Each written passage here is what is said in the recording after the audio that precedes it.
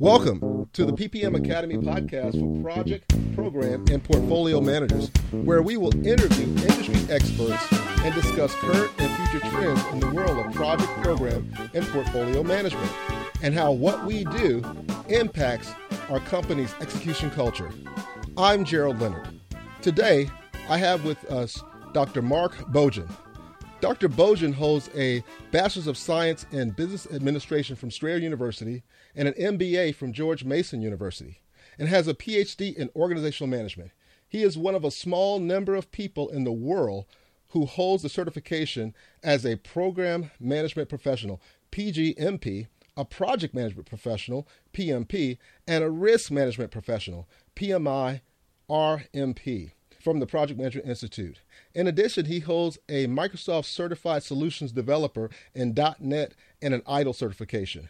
He is also responsible for teams of over 100 individuals and has managed contracts in excess of $50 million. He has also taught hundreds of students in program, project, and risk management as both a professional instructor and an adjunct professor at George Mason University, Strayer University, Mississippi University for Women, and Ashford University. Finally, he is the author of the book, Program Management Leadership, Creating Successful Team Dynamics. Mark, thanks so much for talking with us today. I know today we're going to have a little bit of a twist in what we're going to talk about, and we're going to talk about the importance of leadership in program and project management, also including emotional intelligence, motivation, and empowerment. What are your thoughts about that? Well, first off, thanks for having me back. I thoroughly enjoyed doing your show. As we look at program management and project management, for so long we've been focused on the mechanisms behind that, managing from a program level. Do we follow the process and all the rest? Right. In 2015, PMI came out with the new talent triangle, really elevating the importance of leadership. And leadership is how we're actually able to drive our teams to the high performance levels that the teams need to be at. Just to be on the same page, right. My favorite definition of leadership is a leader is someone who is able to persuade others right. to willingly set aside their own personal agendas and work towards a common vision. Yes. One of my favorite definitions is John Maxwell, where he says leadership is influence, nothing more, nothing less. Yes, absolutely. And the key phrases in the definition, number one is persuade. Right. I'm not ordering somebody. I can't order somebody. I can't order someone to give of themselves. I can tell them what they're going to do 8 to 5, but that's it. Right. And the second part of that is to willingly set aside their own personal ambitions. When a leader persuades someone to set aside their own personal agenda and work towards a common vision, they have the investment of the team member. Yes. And personal investment. And in that personal investment, that's where we really get past the, can you do the task? Yes, I can do the task. And they do the task and they're done. This is where we get folks to invest of themselves in the projects. And we need that investment to drive to a high-performing level. Gotcha. So, you talk a little bit about emotional intelligence. Can you get into a little bit about emotional intelligence and how does that show up with leading teams and what factors does that play in? Well, this is something it's growing a lot in popularity. It's been out there for a while, but folks haven't necessarily really taken it and run with it. Emotional intelligence is an awareness of feelings, emotions, how people operate. Not only is it how your team operates, but also how you operate. Right. So as a leader, if I have a high level of emotional intelligence, I'm self-aware. I know what's going on. I'm able to compartmentalize and take, my personal life and set it aside and focus on what we're doing for the team. Right. One of the things I truly cannot stand is the leaders who come in. I'll call them project managers, not leaders, but okay. Project managers who come in on Monday morning and say, "Oh, I hate Mondays." Right. Okay? Because exactly. you just had an impact on the team. Right. You may hate Mondays. Right. You're when setting you the walk stage. in on Monday morning, you got to be bright and cheerful. Exactly. That's what the team is going to emulate. Right. Exactly. And someone with a high level of emotional intelligence they will be able to recognize their team members as well. They'll be able to see how their actions, other team members' actions, the organization has an impact on an individual, and they'll be able to address that impact before that has a negative impact on the team as a whole. Okay. So, it's a question of self-awareness. The newest studies that are out, which I find fascinating, is that IQ is actually measured. IQ is considered to be less important now than the emotional intellect. Right. And so, it used to be, well, the smarter you are, the better you're going to be. Well, we found that that's really not true. You could be a complete genius, but if you have no emotional intelligence, you'll never connect with your team. Right. You'll never be able to set the tone for the team. You won't be able to create a positive working environment. And you probably will alienate team members. Right. So we're starting to see leaders demonstrating more and more emotional intellect over IQ. IQ I can hire. I can hire intelligent people till the cows come home. Okay. But a leader's got to be able to bring that emotional side in. It's a soft skill where they need to be able to bring that into the team and use that to drive that team towards high-performing teams. Right. Why do you think that's so hard for project managers and even other business executives to really develop that skill, even though they're extremely smart? But when it comes to that emotional intelligence and really understanding that they need to make a personal and also an emotional connection with their team, why do you think that is so difficult? Well, and this is something I hear every project manager tell me. I can't control the organization's culture. And you're right, you can't. At a project level, you don't have the authority or the ability to affect the organization as a whole. What you do have is the ability to affect your project team. Right. So when we go through team development, the forming, storming, norming, performing, and adjourning, right. In that forming stage, we have this unique opportunity to set up a project culture that may differ from the organizational culture. But by setting up this project culture focused on positive, focused on empowerment, focused on valuing the team members, that's our opportunity to create a unique environment for our team. Exactly. So we look at motivating teams, and people say to me, well, what do I need to do to motivate my team? Right. The answer is there is no one single solution. Your team members are unique individuals. Therefore, they have unique drivers, and therefore you have to recognize those drivers to determine what matters to them. Can you just give them money? No. Money isn't going to drive people to willingly set aside their personal agendas. Right. Whether it's empowering them, giving them more authority, whether it's letting them work in the kind of technology that they want to be working in. But we have to take the time to understand them. We have to take the time we have to invest in the team members so that they invest in our projects. Right. Because people, it's that old saying, people, they don't care how much you know, they care how much you care about them. From that standpoint, yes. Or know that you care. Mm-hmm. Absolutely. We talk about failure. Failure is, where we learn. And everybody, right. I think, agrees that failure is a part of life. And in failures, we fail until we succeed. But each time we fail, we learn something and we move on to the next level. Right. If we have emotional intelligence and if we understand our team members, we're supporting our team members as they move forward. The failures that they encounter are not held to, earth-shattering levels. They understand that we've got their back. They understand that we're working together towards a common solution, and they feel comfortable now in taking those risks in the innovation, in the creativity. Creativity never comes if you are afraid of failing. Exactly. If you fail, and if you're afraid that you're going to get fired for failing, or you're going to get in trouble for it, then you're not going to take the risk to generate something brand new. And that's what projects are. They're unique products and services. Exactly. When you think about just the whole idea of failure, if on our project teams, we have a lot of different personalities and a lot of different people. And sometimes we end up with a couple of people that are maybe struggling, trying to keep up with the team or to do their part. What have you seen to be most effective in ways to handle team members who may have issues or challenges? Well, once again, it comes down to getting to know your team members and understanding them. Okay. Each issue that you encounter is unique. I've had people who were incredibly intelligent, capable of doing things that would blow your mind away. But they would alienate all of their coworkers, all of their colleagues, in the way they responded to new ideas, to innovation.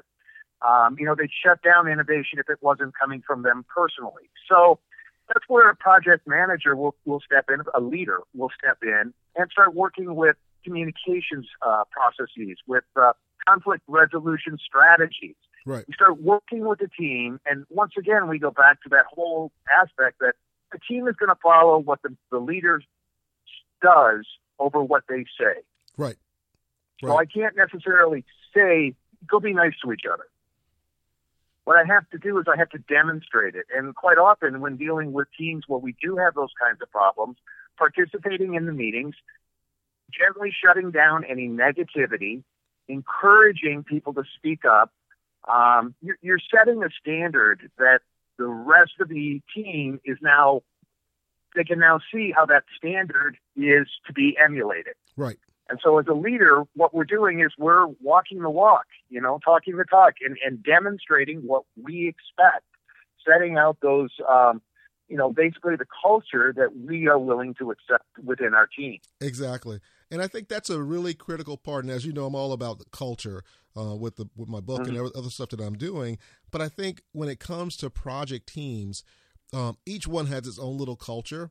And, earlier we talked about the idea that a project manager can't come in and change the organization.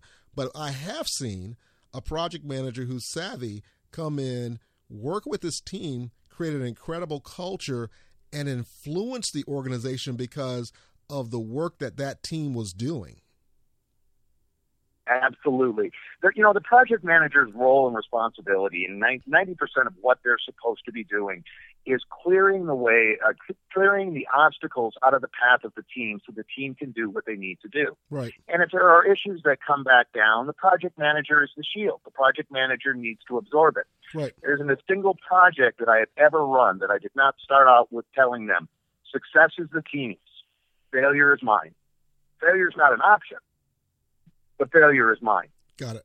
The reality is that because I'm managing the project, anything that goes wrong is going wrong because of the decision-making that I've made in that project. Right. So therefore, it is my responsibility.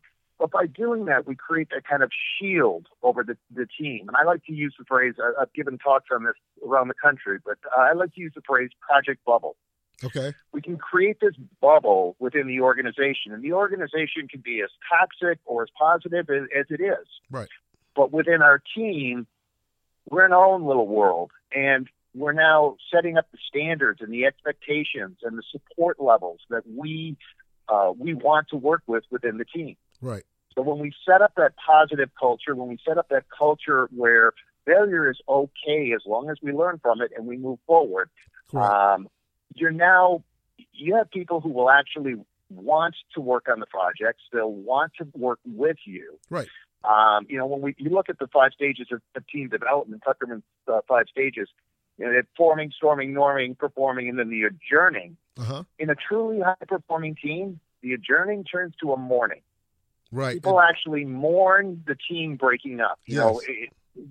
This was fun. I want to stay here. Right. I've got to go work on another project now. And so there's that kind of sadness because you're coming apart, as a team. Right. There's a loss. When you've achieved that level, right, then you have a positive culture. Exactly. Right. Because there's a loss there for them to have to break up their core team and move on to another project and realize that they're leaving their, almost family, if you will, right? Because they've gotten that close. Absolutely. to, they've stayed up nights working on code. They've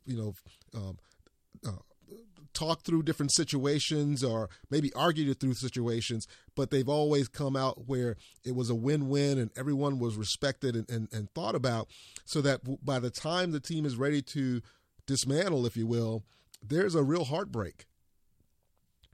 Absolutely.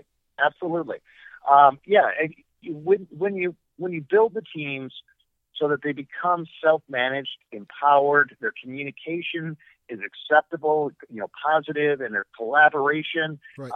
they're interacting with each other, and the conflict resolution is maintained at a positive level. Because let's be clear, innovation and creativity only come from conflict. Exactly. So we have to stay on the positive side of conflict and avoid the negative side. Right. My personal greatest success in my career was I built a team over 5 years, and we had 0% attrition over that 5 years. Wow. But when I left, the team stayed together. And for 3 years, they had 0% attrition, and they stayed together. That was a team that no longer needed the leader. They had established the culture. They had the communication. They stayed together, and they pretty much self-managed the projects that they had going forward. Right. Yeah, that's really big, and I think it's more important than ever for organizations, for federal governments, state governments, to really invest in and create the kind of program leadership planning and skill set and capability that's needed to lead these major projects, and whether they're small or mega projects or large projects, but that they have that skill set, that tool set, that mindset to be able to do that. And it's a good segue into our last little topic here, which is recently the U.S. Senate anonymously approved the Program Management Improvement and Accountability Act. Now, this basically is going to the desk of President Obama before he leaves office, and he signs it, and it becomes a law. And basically it states that the federal government now is requiring that all major programs or projects and programs have a program manager, and that the government is going to be investing and bringing on board strong program management leadership. What are your thoughts about that? Personally, I think it's fantastic. The PMP has been a part of government contracts now and commercial contracts, honestly, for quite some time, probably 8 years or so, where it is now a minimum standard, is a minimum set of expectations is that if you want to be a project manager, you walk in with a PMP. Right. The PGMP, the program management professional, while it's growing, it hasn't grown, very fast or very quickly. I mean, the numbers are getting up there right now. Okay. It is a more expensive certification, right, but it does ensure that we are at least following a equivalent set of patterns across programs, that we have benefit management, that we're managing our stakeholder expectations, that we are, as we realize the benefits, we're communicating those benefits out. I think it's a fantastic thing. And, I watch on LinkedIn, and one of my favorite things is every week or every couple of weeks, you'll see someone post an article about how certification, ruined project management, or they didn't need certification, and, all the rest of it. The reality is that, certification says that you are knowledgeable and aware of the processes that are part of managing the project. Right. Now, with the program, you'll be aware of those processes. And it says that we'll be able to consistently manage our project managers because we're going to get the same output from all of them. Right. Whether you like the certification or not, no, the certification does not make somebody qualified. Correct. We all know that, right? But it is a minimum set of standards, is that this information. Right.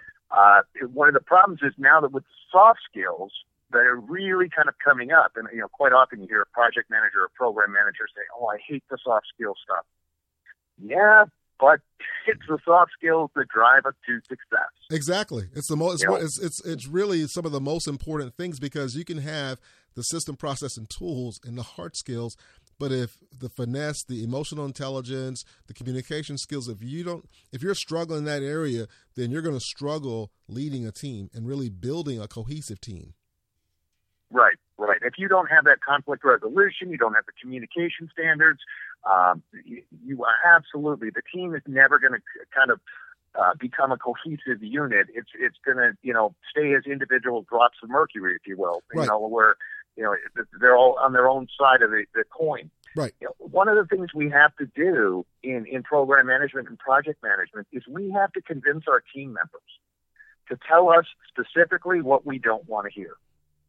Okay. I need to know the absolute worst news Right. so that we can manage to it. Okay, if I'm not emotionally aware and somebody comes and tells me that there's bad news and I curse and stomp my foot and get angry and get upset, in all honesty, they're not going to come and tell me the next time there's a problem. Exactly. And I need to know when there's an issue. Exactly. I can't be successful without it. Exactly. In fact, this program policy has 4 major issues or areas that they have to focus on, and one is job creation and the career path for program managers. Another one is developing the standards for the program management policies. The third one is the executive sponsorship and making sure that the executives are engaged. And as you know, that's critical for executive leadership to stay engaged throughout. And as you know, a lot of times executives come onto programs or projects, and once they feel like it's comfortable and everything is moving, they want to bow out and go do something else. Right. And we really need them to stay engaged the entire time throughout the whole process. And then finally, it's the sharing of knowledge from successful program managers across to other program managers. What are your thoughts about these 4? Well, being able to work, with other program managers, being able to work within a portfolio, having consistent set of standards across the board, managing our stakeholders, these are critical success factors. Right. I can remember I was working on a project. We had a $1 billion a year multinational firm we were working with. And I sat down with the CEO, and the first risk that we went over is that the CEO become uninvolved. Right. And he said, "So you mean the greatest risk to this project is me?" And I said, "Absolutely." He says, "How so?" I said, "Well, if you stop paying attention, Right. everyone will stop working." Exactly. Exactly. So, I need your involvement. I need you to stay involved. I need you to participate. And he was floored because he really hadn't considered the fact that he couldn't just set this program up and then walk away. It was going to require his involvement on an ongoing basis and his support for the organization because it was a very risky, very creative, and very innovative program. Right. Right. And we know where the leadership is focused, then the rest of the team is going to focus. But when he turns his attention to somewhere else, they're going to turn their attention to somewhere else. And something that's critical like that you could end up dropping the ball on. Absolutely. Absolutely. Yeah. When executive management takes their eye away, folks are going to work on what they feel is, the thing that executive managers most want them to do, right, and not necessarily what they really do want them to be working on. Right. So, yeah, there's a huge shift there, and we have to manage to that. And quite often we have to turn around and explain to our stakeholders, yeah, you know what, your involvement, your lack of involvement is killing the program. Exactly. And that's a really critical and important message to get across. Well, Mark, as we close here, if our listeners want to learn more about you, where can they go? Number one, LinkedIn. Always find me on LinkedIn. I've got an open profile, so it's Mark Bojan, and that'd probably be the best way. I'm also working with Harrisburg University and their Master of Project Management and their Agile and Lean Center. So you can always contact me through Harrisburg University. Excellent. Excellent. Well, I definitely look forward to talking with you and a lot of your colleagues at that university, as you and I have kind of talked offline about. So in conclusion, Mark, thank you so much for talking with us today. Ladies and gentlemen, that was Dr. Mark Bojan, author of Program Management Leadership. And for more expert insights, go to Principles of Execution. Click on podcast.